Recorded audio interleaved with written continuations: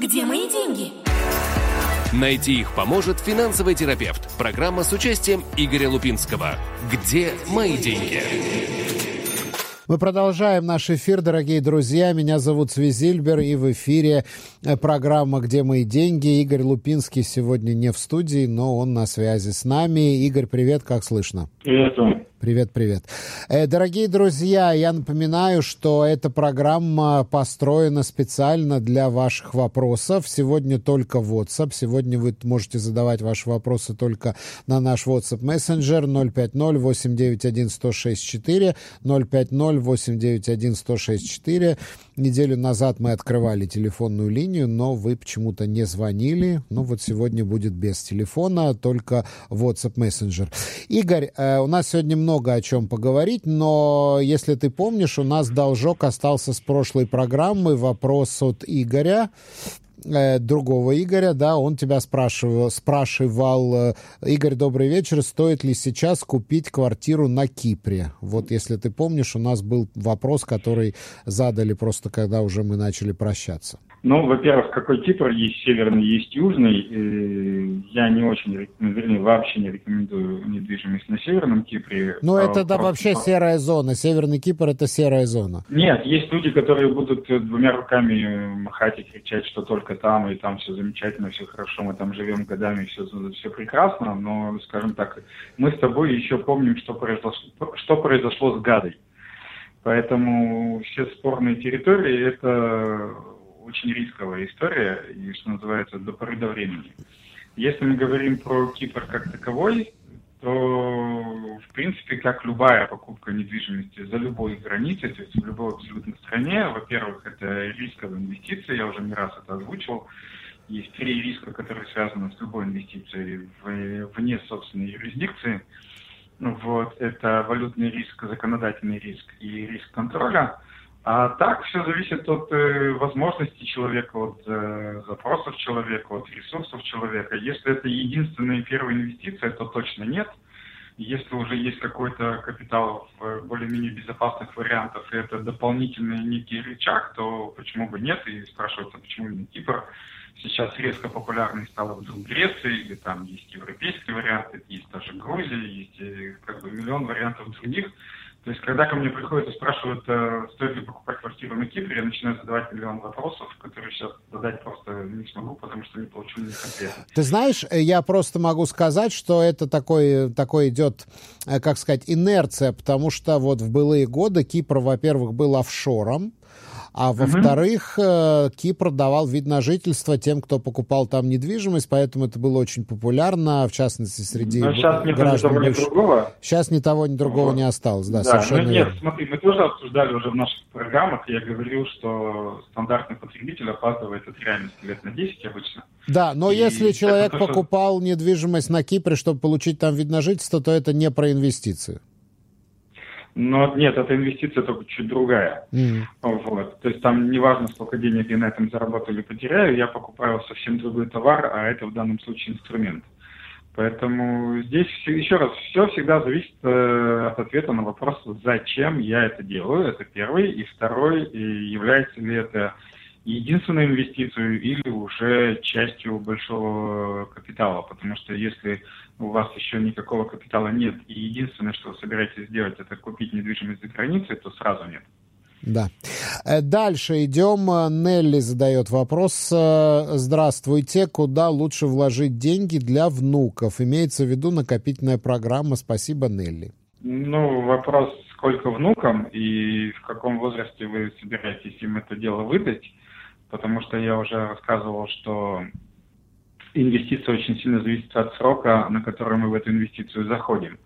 Но если предположить, что внуки маленькие, а отдавать им деньги будете лет в 20 с гаком после армии, то лучше всего такой инструмент, как Купат Гемель или АШК, только ни в коем случае не открывайте их на имя внуков.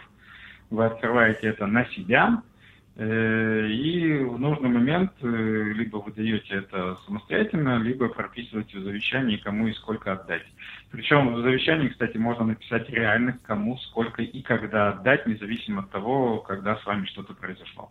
Ну, а такую сумму, там, скажем, соберется там 150 тысяч, 100 тысяч. Такую крупную сумму можно просто внуку подарить, и не надо будет с этого никаких налогов, не надо будет никому ничего... Да, конечно, в стране нет никаких налогов на подарки. Тем более, что 150 тысяч – это не сумма для подарка вообще. Хорошо. Так, следующий вопрос задает тебе Давид. Как открыть счет B2B? С какой максимальной суммы лучше начать? С какой максимальной суммы? Минимальной, видимо, он имел в виду. Есть возможности разные. О каких плюшках вы говорили? Так, ну давайте в порядке нажмем. Как открыть счет в B2B? Это делается через интернет, то есть заходится к ним на сайт. Вот, b2bisrael.co.il, и, в принципе, регистрируйтесь там как инвестор. Вот, и желательно указать, что вы пришли по моей рекомендации, потому что это даст, во-первых, чуть-чуть больше веса мне, а во-вторых, как только я смогу что-то из них выколотить, вот мы сейчас как раз-таки ведем переговоры о льготах для моих клиентов. Вот, соответственно, эти льготы получить. И после того, как заполняете анкету и пересылаете им все необходимые документы, а они работают под очень жесткой регуляцией, поэтому, соответственно, надо будет подтвердить, кто вы, что вы, заполнить определенные документы, заполнить там заявление о налоговой принадлежности и прочее. И после этого вы делаете им перевод на счет, то есть со своего, то есть вы, не они не приходят, не собирают, а вы делаете самостоятельно перевод со своего банковского счета на их банковский счет, и инвестиция начинается. Минимальная единоразовая сумма 2000 шекелей, или надо оформить ОРАТ-Еву подписку на 200 шекелей в месяц, ну а максимум не ограничен. Игорь, да, просто пропадал. Да, 2000 шекелей или максимально ограничить что-то вот дальше мы тебя не услышим. Единоразовый вход 2000 шекелей. А, потом 200, да, Урат-Кева на 200 шекелей. Или 2000 одноразовым переводом, или если нету 2000, но хотим начать с меньшей суммы, можно оформить Урат-Кеву на 200 шекелей в месяц. Вот. Это минимальные варианты, а максимальный вариант не ограничен никак. Так, вот добавляет Давид, можно ли вывести вложенные, например, около 50 тысяч шекелей в течение месяца? Да, конечно. В течение месяца оттуда можно вывести любую сумму. Да.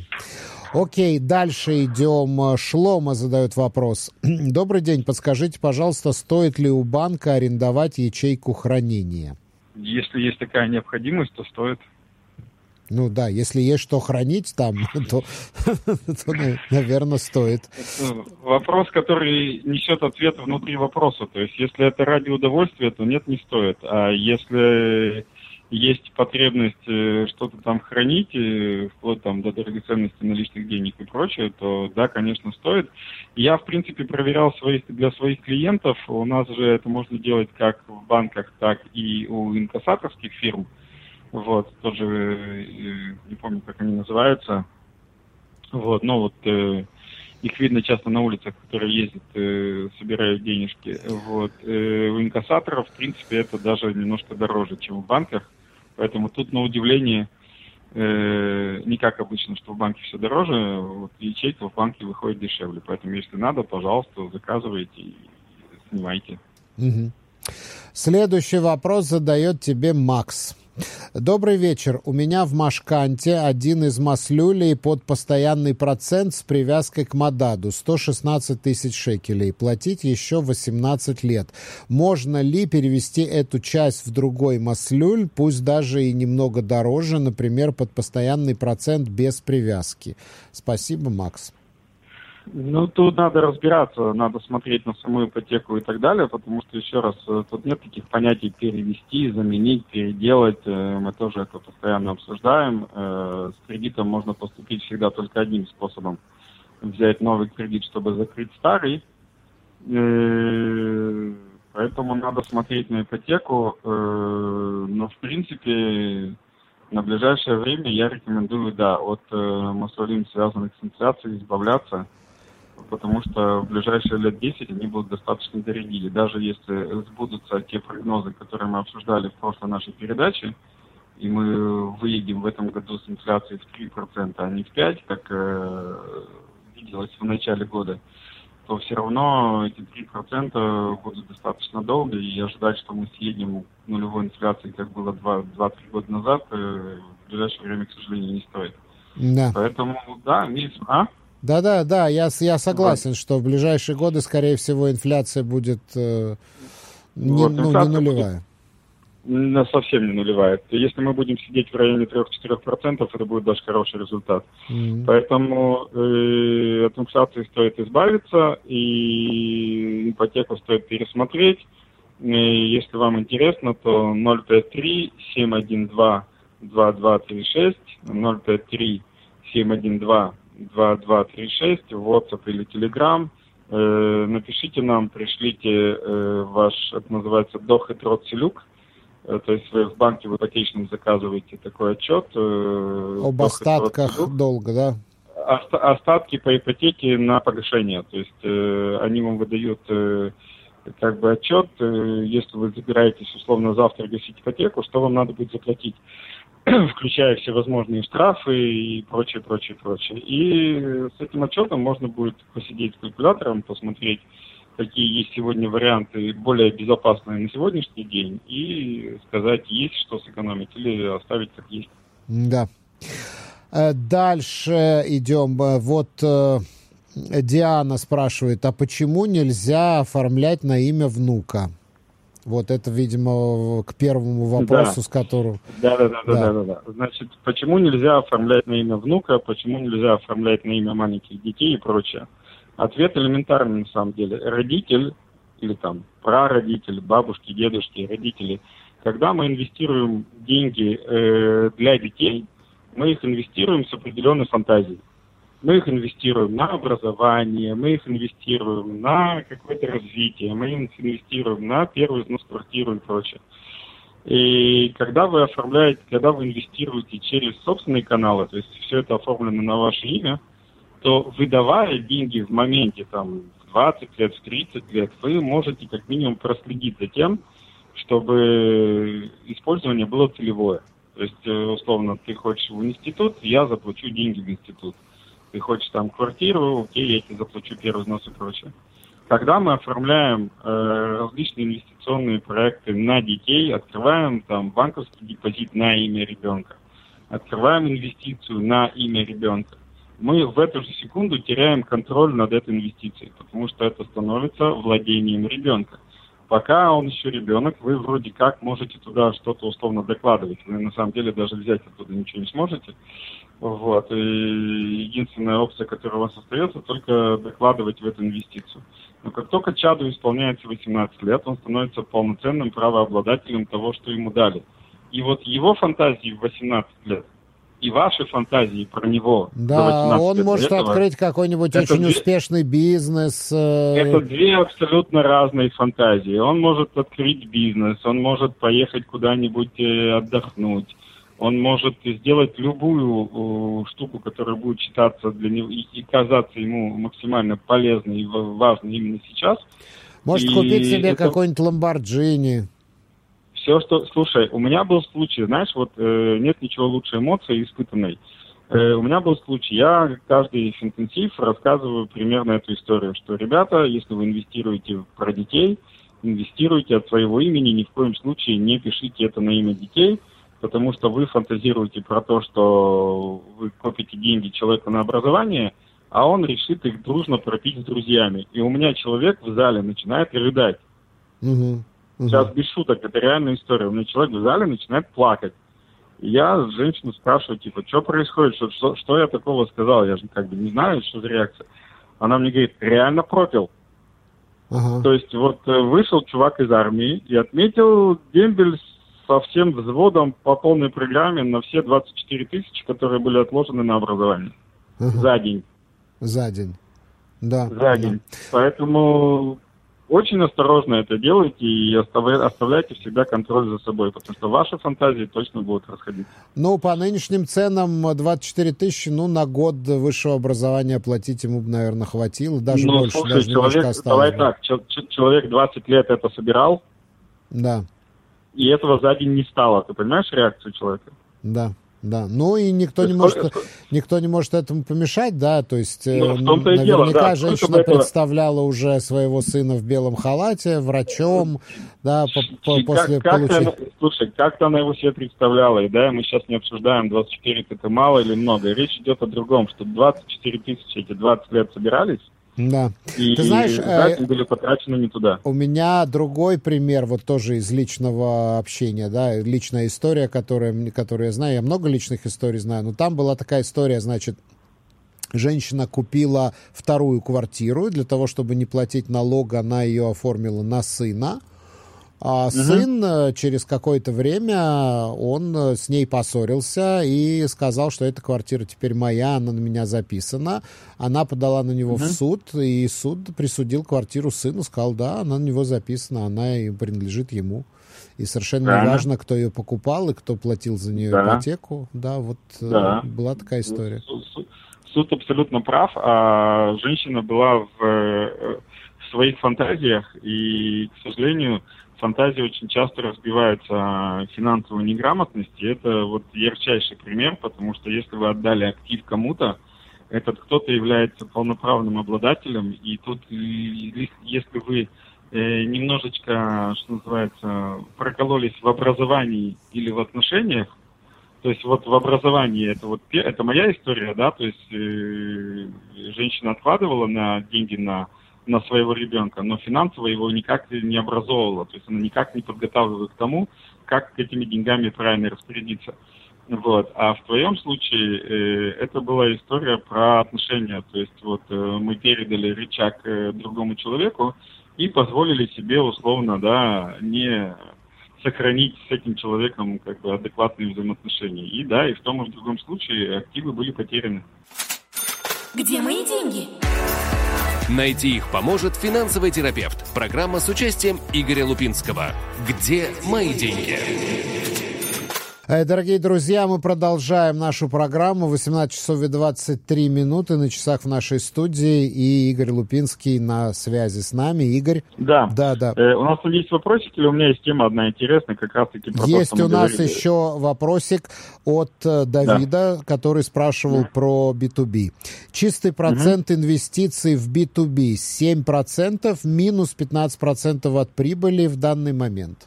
Вопросительный знак. Ну вот это не совсем так, потому что я постоянно нахожусь в неком таком, сейчас слова подбираю, не могу подобрать. Ну, короче, мне очень сложно объяснить и моим студентам, и нашим слушателям о том, как это формируется, потому что люди, когда заходят в инвестиции, типа, ну скажи мне, что будет, все хотят определенности, все хотят каких-то гарантий, но это, не депозит нифига, то есть это в банке, понятно, я пришел, дал банку денег, банк пообещал мне определенный процент за пользование моими деньгами, мы договорились.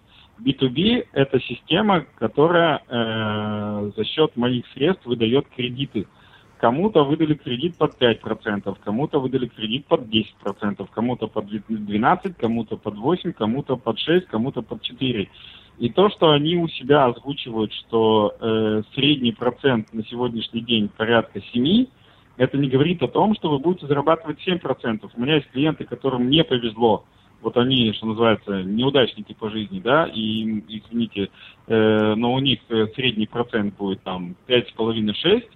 А есть в той же самой площадке, в том же самом B2B будут другие ребята, у которых средний процент будет 8-9. Ну, вот так вот сложился, что называется, пакет кредитов, который у данного конкретного человека. Поэтому в средней температура по больнице порядка 7% годовых. И опять-таки, это среднее. Это в том случае, если вы не пользуетесь капитализацией. То есть капитализация – это когда все деньги, которые вы получаете, вы их не используете, а они возвращаются обратно в инвестиции и начинают приносить вам, что называется, дополнительный сверхдоход, то, что на иврите называется ребит-деребит, или по-русски процент на процент. Поэтому, что называется, в хорошем режиме там доходность поднимается и до 9, и до 10%. А так вообще как повезет, вот как реально сложится. Это первый момент. Второй момент, чем дольше вы находитесь в этой инвестиции, тем больше срабатывает капитализация, потому что деньги вам возвращают каждый месяц. Соответственно, каждый месяц какой-то кусочек ваших денег снова возвращается в работу и снова начинает зарабатывать. Поэтому у человека, который находится там год, средняя доходность будет одна. И вот те самые там плюс-минус 7%, которые они озвучивают. А у человека, который там находится 3, 4, 5, 6, 8 лет, доходность будет совсем другая. Потому что он зашел с одной суммой, а капитализация за эти годы уже выросла. Поэтому это чуть-чуть более сложная система, чем депозит, и хотелось бы, чтобы к ней чуть-чуть серьезнее относились. Да, понятно. Так, идем дальше. Да, дорогие друзья, только что пришла новость. Умер знаменитый итальянский певец Тото Кутуньо. Ему было 80 лет. Да, печальная новость. К сожалению, уходят такие легендарные люди. Так, значит, да, мы идем дальше. У нас пишет Любовь. Любовь пишет. Любите Биби, любите доллар по 3... Любите Биби, любите доллар по 3,8. Вот такой тебе твои любимые политические вопросы. Ну, на самом деле, понятно, да? Я вообще не понял наезда. Мы никогда не озвучивали, чтобы я прям любил Биби. Нет, я говорю про то, что ты любишь в кавычках политические вопросы. Нет, это понятно. Ну, как я уже сказал, я больше по женщинам все-таки. Вот. Да, а по поводу Биби 3.8, ну, как бы, дело не столько в Биби, начнем с этого. Вот, у нас, скажем так, причиной политического кризиса далеко совсем не Биби на сегодняшний день, а в принципе доллар по 3,8, ну да, но меня на самом деле не напрягает ни доллар по 3,8, ни доллар по 3,4. Мы уже тоже неоднократно говорили с тобой в передаче, что доллар у нас вообще находится в очень жестком коридоре, конечно, с достаточно большим разлетом, то есть там разлет от 3,2 до 4,2, вот, но этот коридор достаточно жестко контролируется, и внутри этого коридора он себе плюс-минус плавает. В принципе, в долларе по 3,8 ничего страшного не вижу. Помнится мне, я приехал в страну в 95-м году, тогда доллар был 3,7. Как бы не сказать, что сильно что-то поменялось. Ну, я приехал в 90-м, доллар был 2,1. Да, но это, вот с 90 по 95 изменилось очень многое. Да, те времена... был 3,7. Да, те времена почти былинные, как пелось в этой песне. Да, и 050-891-1064, наш WhatsApp мессенджер, который тоже принимает участие в нашей программе, потому что мы ждем ваших вопросов, для которых, в общем-то, эта программа и построена. Игорь, я хотел задать тоже вопрос по доллару. Вот смотри, сегодня прошла информация о том, что в Центробанке, в Банке Израиля подумывают о вмешательстве в валютные торги в связи с таким скачком доллара. Вот мы помним времена, когда Банк Израиля вмешивался в торги, но в противоположной ситуации, когда курс шекеля рос, да, и доллар обесценивался, и для того, чтобы именно поддержать курс доллара, Банк Израиля скупал в огромных количествах доллара. И сегодня у нас эти продавать. Вот сейчас эти золотовалютные резервы у нас составляют порядка 80 миллиардов долларов. И, ну, я не знаю, они вложены в активы или в каком виде они там лежат, или они просто на бумаге существуют, но точно так же, как Банк Израиля покупал доллары, он покупал доллары, сейчас он может их продавать для того, чтобы немножко сбить курс, но покупал-то он их где-то по 3,2, 3,3, а продавать он их будет по 3,8, да, но если упадет по 3,7. В чем вопрос? Ну, вопрос в том, что как бы получается, что правительство таким образом улучшит какие-то свои финансовые проблемы и закроет брешь в государственном бюджете вот за счет этой разницы. Ну, в принципе, да, Минфин таким образом получит немножко денег. То есть тут срабатывают два момента. Первый, будет оказано давление на курс доллара, и он, естественно, снизится, и как бы тем самым типа, вот мы молодцы, курс доллара не такой большой, и не переживайте, потому что сейчас очень сильно воют импортеры, естественно. Вот, зато очень сильно радуются экспортеры, да, это всегда, что называется, монета, медаль с двумя сторонами.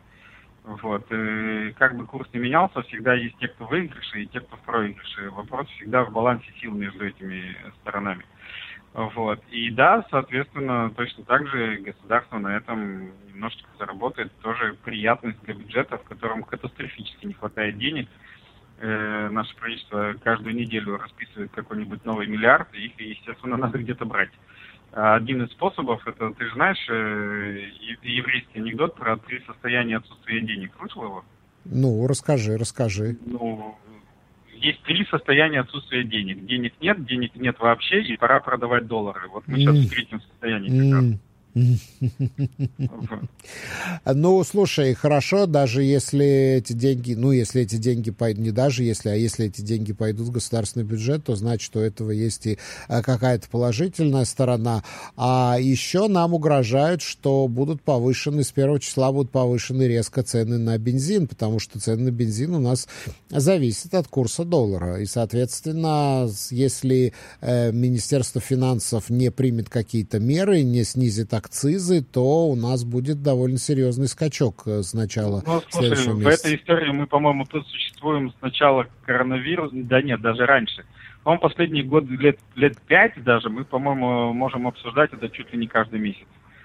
Вот. Каждый раз идет сначала там подорожание либо стоимости самого топлива, либо курса доллара, и журналисты пишут о том, что у нас все подорожает, и государство либо снижает акциз, либо не снижает акциз, в зависимости от политической стабильности.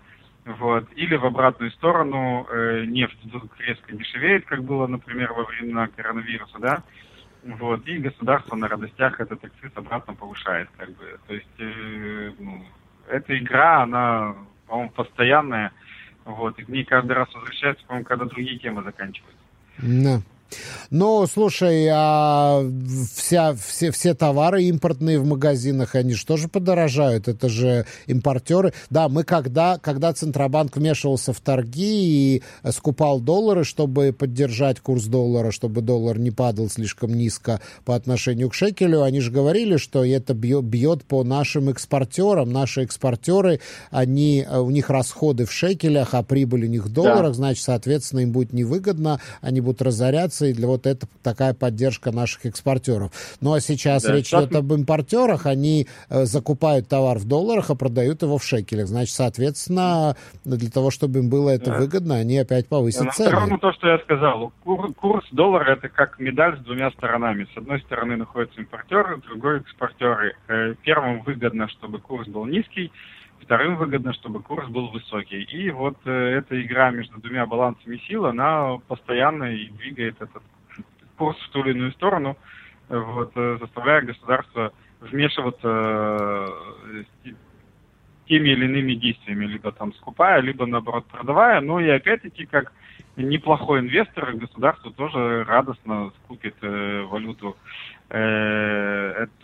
Тут же понимаешь, какая история? Если удариться в теории конспирации, можем себе позволить, да?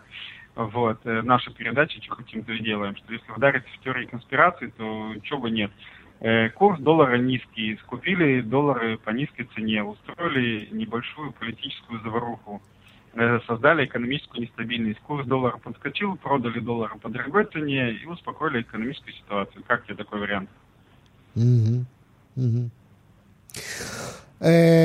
Дальше идем. Значит, следующий вопрос задает Давид. Это снова тот же самый Давид. Вы рассказали, что вложение 200-300 шекелей – хорошее вложение в фондовый рынок. Можно поподробнее? Вопросительный знак. Поподробнее у нас есть такие инструменты, как Купат Гемель АШК или Полисов Хисахон, в которые можно заходить уже с суммами порядка там даже 100-200 шекелей в месяц ежемесячно, то есть точно так же открываете у Радкева там подписку или постоянное распоряжение, и на счет управляющей компании ежемесячно переводите 100-200 шекелей. Вот. Управляющая компания по вашему выбору покупает тот или иной портфель активов и, собственно говоря, этим портфелем управляет. Единственное, сразу же повторю то, что я говорю постоянно, что заход на фондовый рынок – это минимум лет на 10. Ни в коем случае не ждать каких-то... то есть, если вам вдруг повезет, может, вам и выдастся удачный год, как, например, этот в 2023 году, скорее всего, что все закончат более-менее с прибылью там 10 плюс процентов. Вот. Хотя, опять-таки, будем посмотреть, до конца года еще далеко, мы всего лишь в конце августа. Но если вам вдруг повезет, то может и повезти, но, в принципе, прицел для фондового рынка – это минимум лет 10, для того, чтобы все возможные катаклизмы, все возможные кризисы были нивелированы чисто сроком инвестиций. А так, да, если есть свободные 100-200 шекелей, прям бегом, и ни в коем случае никому их не раздавать, а инвестировать и оставлять себе. Да. Вот, кстати, еще интересная новость пришла на Блумберге. Bloomberg, как бы вообще изначально такое финансовое издание. Вышло интервью с аналитиком компании Fitch, рейтингового агентства, которое определяет кредитные рейтинги разных стран. Седрик Бри или Берри. Седрик, такое Гарри Поттеровское имя. Седрик Берри. И ему задали вопрос по поводу... Да, он там в компании Fitch отвечает как бы за Израиль. Ну, за отчеты по Израилю, конечно, он не отвечает за Израиль. И он... Ответственный за Израиль.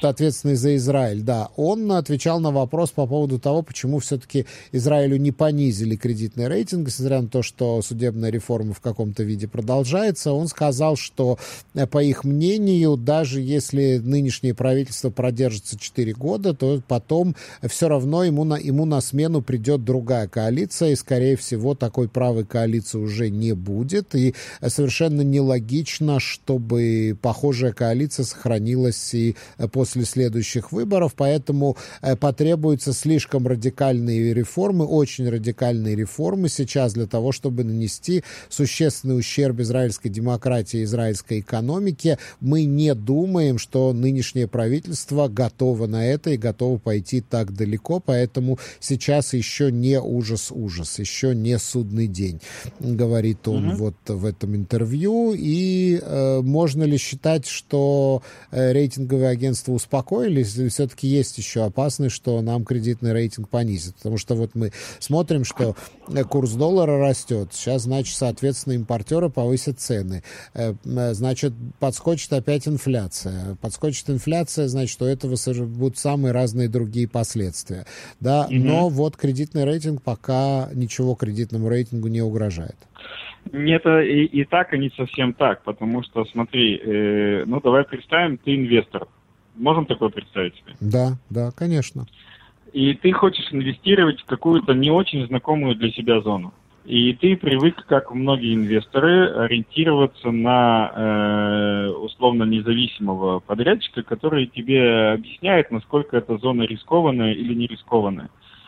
И когда ты смотришь оценку, ты получаешь, во-первых, некий уровень рейтинга, да, который есть у нашей страны, и он, кстати, хороший. Вот. Но при этом тебе еще выдают, всегда, когда выдают рейтинг, выдают некую оценку перспективы. И оценки перспективы, их может быть 3 вида. Может быть, мы считаем, что ничего не поменяется, мы считаем, что возможно улучшение, и мы считаем, что возможно ухудшение. Так вот, проблема наша сегодня не в том, что нам сохранили хороший рейтинг. Проблема наша заключается в том, что все рейтинговые агентства как один, сохранив нам хороший рейтинг, сказали, что возможно ухудшение. А это уже немножечко, если не красный, то точно желтый цвет для инвесторов. И когда инвестор выбирает идти в ситуацию, где может быть и рейтинг даже похуже, но все стабильно или возможно улучшение, или идти в ситуацию, где рейтинг хороший, но возможно ухудшение, куда ты пойдешь? В какую из 2 опций? Да, а где сегодня стабильно? Покажи мне страну, где сегодня стабильно. Сегодня Смотри, Америке чуть не снизили кредитный рейтинг. Нет, ты сейчас буквально словами Смотрича говоришь, везде трындец, поэтому у нас не так страшно. Куда мне до Смотрича? Смотрич знает 4 либертарианских лозунга, да. Куда мне до Смотрича? Но еще раз, я про то, что... скажем так, неприятно не то, что, вернее, не то хорошо, что нам сохранили рейтинг, неприятно то, что нас поставили в перспективу ухудшения, а это очень сильно тормозит инвестиции. И сегодня, по-моему, надо быть только слепым и глухим, чтобы не слышать, да, то, что происходит, что весь хай-тек остался практически без денег. Буквально недавно вышло в новостях, что объем найма в секторе IT снизился до уровня пика коронавируса, когда вообще никого не нанимали. Вот. И все эти явления тоже окажут свои действия. И окажут, как бы, ну, со всем этим будут последствия, и как бы не факт, что мы въезжаем в 2024 год в хороших условиях. Поэтому, опять-таки, что называется, будем посмотреть, тем более, что сейчас некое затишье, на мой взгляд, перед очередной бурей, потому что сейчас у нас парламентские там полуканикулы, потом у нас будут праздники, потом у нас будут муниципальные выборы, а вот что начнется после муниципальных выборов, пока даже страшно предполагать. Да, дальше идем. Евгений задает вопрос. Мы покупаем квартиру, и ипотеку, которую нам разрешили, недостаточно. Можно ли взять дополнительную ипотеку или какую-то ссуду под залог наших пенсионных накоплений? Ну, ответ, конечно же, да. Но это вопрос максимально индивидуальный, поэтому 053 712 2236. 053-712-2236. Будем разбираться, что у вас там есть, что за пенсионные, как их использовать, почему вам дали недостаточную ипотеку, что можно сделать с ипотекой и прочее, прочее.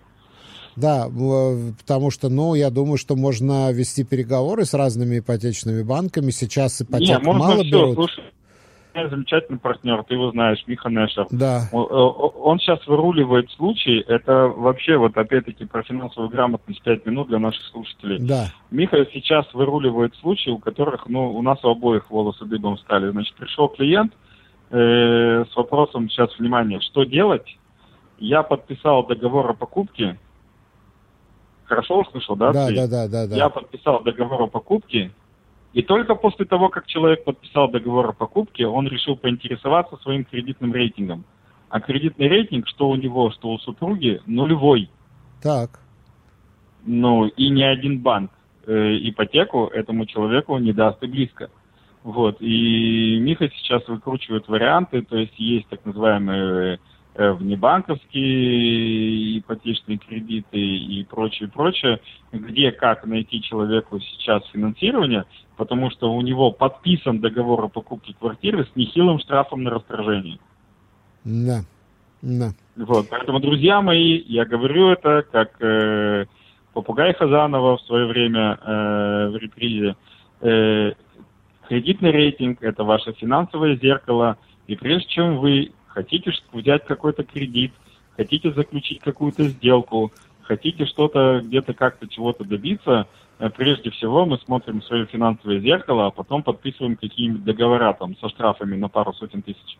Так, а все-таки что надо делать сначала? Что раньше, курица или яйцо? Что надо делать сначала? Сначала найти квартиру или... кредитный рейтинг. Я хочу купить квартиру, я хочу заключить любую финансовую сделку, купить машину, купить квартиру, купить что-то где-то как-то, и у меня нет всей суммы наличными, или там не наличными, в данном случае у нас наличные уже нельзя, но у меня нет всей суммы своих денег на банковском счету, и прежде чем я подписываю хоть какой-то документ, я смотрю финансовое зеркало, я смотрю свой кредитный рейтинг, и как минимум оцениваю возможность получения финансирования где бы то ни было. И только после того, как я проверю, что у меня эта возможность есть, я иду и подписываю какие-то обязательства. Потому что сейчас у этих ребят есть два варианта. Либо они заплатят охрененный штраф и выйдут из сделки, либо они, скорее всего, что они не хотят делать, штраф платить не будут, им найдут финансирование, но они будут грызть локти каждый месяц, выплачивая проценты по тем кредитам, которые им сейчас найдут, потому что это будут охрененно нехорошие условия. Ну да, кредиты нынче вообще дорогие, ипотеки дорогие, но зато ты, кстати, тоже говорил, что сейчас очень большая конкуренция между ипотечными банками, мало клиентов, да, мало ипотек. Нет, и конкуренция между банками и внебанковскими историями, поэтому кредитам, скорее всего, да, найдут, потому что у них есть та же самая недвижимость в качестве залога, но проценты по этому кредиту будут такие, что они будут рыдать. Да, но как бы смысл ипотеки, главный смысл ипотеки, чем он отличается от других суд, что гарантом возврата суда является сама недвижимость. То есть недвижимость закладывается, и, в общем-то, пока не выплачена ипотека, не выплачен долг, то есть такое вот обременение, что ты не можешь с этой недвижимостью, не можешь ее продать, Ничего например, сделать. не погасив долг, да, или у тебя могут эту недвижимость за долги забрать. Вот, собственно говоря. Ну, а пенсионное накопление разве можно забрать? Это же, в общем-то, то, что ты откладываешь на будущее, и государству, наверное, это не очень нравится, если ты заберешь свои пенсионные накопления и рассчитаешься с долгами. Государству это очень не нравится. Государство выдает нам 35% скидки налогами, чтобы мы могли, чтобы мы эти пенсионные накопления делали. Но здесь опять-таки вопрос целесообразности и калькулятора. Если окажется, что им, скажем так, за тот период, на который они наберут кредитов, они заплатят условно гораздо больше там процентов и прочего, чем те же самые 35% штрафа, может быть, это и будет адекватно. Поэтому я еще раз говорю, эта история очень индивидуальная, ее надо индивидуально разбирать. Поэтому, если интересно, 053 712 2236. Я тебе скажу так, у меня... ты знаешь, что я ярый противник, да, использования пенсионных денег не по назначению. Да. И обычно, когда меня спрашивают да, нет, я сначала говорю нет, но есть прецеденты, когда подобная история оправдана. Сейчас вот боюсь того, что говорю, но просто скажу, чтобы не казаться тем самым, однобоким рекомендательным. Вот. У меня бывали случаи, когда я самостоятельно рекомендовал людям вынимать полностью к чертям пенсионные накопления и их использовать, но там была железобетонная выгода, причем выгода не просто в моменте, а выгода в перспективе. То есть, когда у человека, например, выбор оставить себе пенсионку и получать помесячно пенсионные платежи, и при этом пенсионные платежи считаются доходом, правильно? То есть они влияют на социальные выплаты от государства и прочее. Вот. Или вынуть все пенсионные накопления к чертям и за наличные, без копейки ипотеки купить квартиру, за которую тебе не надо платить, соответственно, ты экономишь съем ежемесячный, а квартира не является доходом, соответственно, не влияет ни на какие выплаты и прочее, то это становится интересным, в том числе и в длительной жизненной перспективе. Поэтому здесь все максимально индивидуально. Да. Так, Леора пишет: я представляю себе, как выросла ипотека, кто брал ее с привязкой к доллару. Ну, привязка к доллару... Нет, с привязкой к доллару это выросло не так сильно, как это выросло для тех, кто брал ее с праймом, или для тех, кто брал ее с инфляцией. Вот тут доллар как раз-таки особых суперрезультатов не показал. Поэтому я люблю, опять-таки, извините, не воспринимайте это как наезд или прочее, но это чистой воды стереотипизация, то есть нам кажется, что вот этот монстр страшный, и мы все дружно его боимся. Нифига подобного. На самом деле есть гораздо более страшные монстры, или в сравнительной ситуации совсем другие вещи выглядят более неприятно. Поэтому доллар, который вырос с самой своей нижней точки, то есть даже если повезло в самой нижней точке, когда он там был 3,1, например, взять ипотеку под доллар, то на сегодняшний день он вырос, это получается у нас, грубо говоря, на 20%. Вот. Разница между тем, что было, и тем, что стало. Прайм у нас увеличился, грубо говоря, с 1,6 до 6,5, это на секундочку 4 раза, то есть это 400%, а не 20%. Вот. А инфляция у нас увеличилась с 0 до 6%, то есть это на секундочку 600%, а не 20%. Поэтому давайте сравнивать эти все штуки объективно. Ну да. А ты помнишь времена, когда вообще все цены на квартиры и на аренду, и на покупку, все было в долларах, потом законодательно это запретили? Я помню эти времена. Ну, ты же помнишь, почему так было? Это была же еще, как ты называешь, инерция. Это была инерция еще с конца 80-х годов, когда вообще никто не верил в стабильность шекеля как такового. Вот, я всегда рассказываю все на семинарах, в том числе, что у нас был замечательный период, когда буквально за 3 года мы сменили 3 валюты. Сначала у нас была лира, потом у нас стал шекель, а потом у нас стал новый шекель. И поэтому вот в 90-е и даже еще, я не помню, когда это заменили, по-моему, запретили, по-моему, где-то в начале нулевых. Но вот все 90-е, все разговоры всегда и съем считался, если ты вспомнишь, в долларах. Платили шекелями, но прописывали прямо в договорах доллары, и квартиры покупались и продавались, считалось, что в долларах. И длительные взаимоотношения тоже выстраивались в долларах, потому что тогда шекель такой стабильной валюты, как сейчас, не было. 30 лет прошло, и как бы все совсем по-другому. Ну что ж, я не знаю, Игорь, наверное, на этом все. Мы будем заканчивать нашу программу. Вопросы у нас подошли к концу, хотя я не знаю, очень может быть, что сейчас кто-нибудь нам еще какой-нибудь вопросик подбросит в последнюю если у нас секунду. Есть еще там 3 минутки, вот, я хочу зачитать одну историю. Мне сегодня буквально прислали, меня постоянно осыпают различными комментариями, вещами в личных сообщениях. Вот, и сегодня одна из моих клиенток прислала мне выдержку из Фейсбука. Вот, я ее зачитаю и хочу нашим слушателям обратить внимание. То есть я, кстати, честно понял этот текст только с 5-го раза сам, поэтому сразу же его прокомментирую. Текст следующий. Очень нужно узнать, почему нам дают 72 дня на выезд из страны. Я отработала 20 лет, иногда на 2 работах, всегда платила все налоги, и когда я захотела жить по-человечески, меня как собаку посадили на цепь с моим пособием по старости. Так. Дети могут мне оплатить проезд к ним, я могу там повидать детей и внуков, поесть вдоволь, подлечиться. Объясните, почему нас так наказывают. Я реально раза с 5-го понял, о чем идет речь. Ты догадаешься, о чем идет речь? Нет. Речь идет о выплате, которая раньше называлась кицват зикна, а сегодня называется кицват эзрах ватик, по которой, как бы, если ты ее получаешь, то ты можешь выезжать на границу с сохранением выплаты, то есть тебе продолжают ее платить на 72 дня. Если ты выезжаешь суммарно в течение года, если ты выезжаешь дольше, чем на 72 дня, то тебе на время, пока ты за границей, перестают платить эту выплату. Угу. Вот. И эта текстовка, это, на мой взгляд, опять-таки, прошу наших слушателей не обижаться, я просто называю вещи своими именами, это апофеоз финансовой неграмотности, потому что по пунктам. Во-первых, кицват эзрах ватик – это не пенсия, как ее многие называют, это страховая выплата. Если человек живет исключительно на нее, значит, за 20 лет работы человек пенсию сам себе не организовал и полностью этот вопрос игнорировал. Вот, это первый момент и очень важный. Кстати, я очень люблю, когда говорят, я платил все налоги, а мне не дали.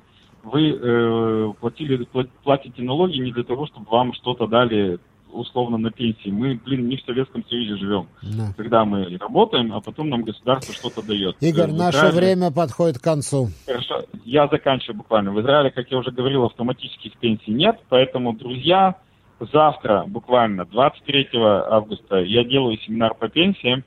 Те, кто еще не разобрались, добро пожаловать. 053-712-2236. Все, всем пока. Спасибо, Игорь Лупинский. Мы прощаемся с тобой ровно на неделю. Пока-пока. До встречи.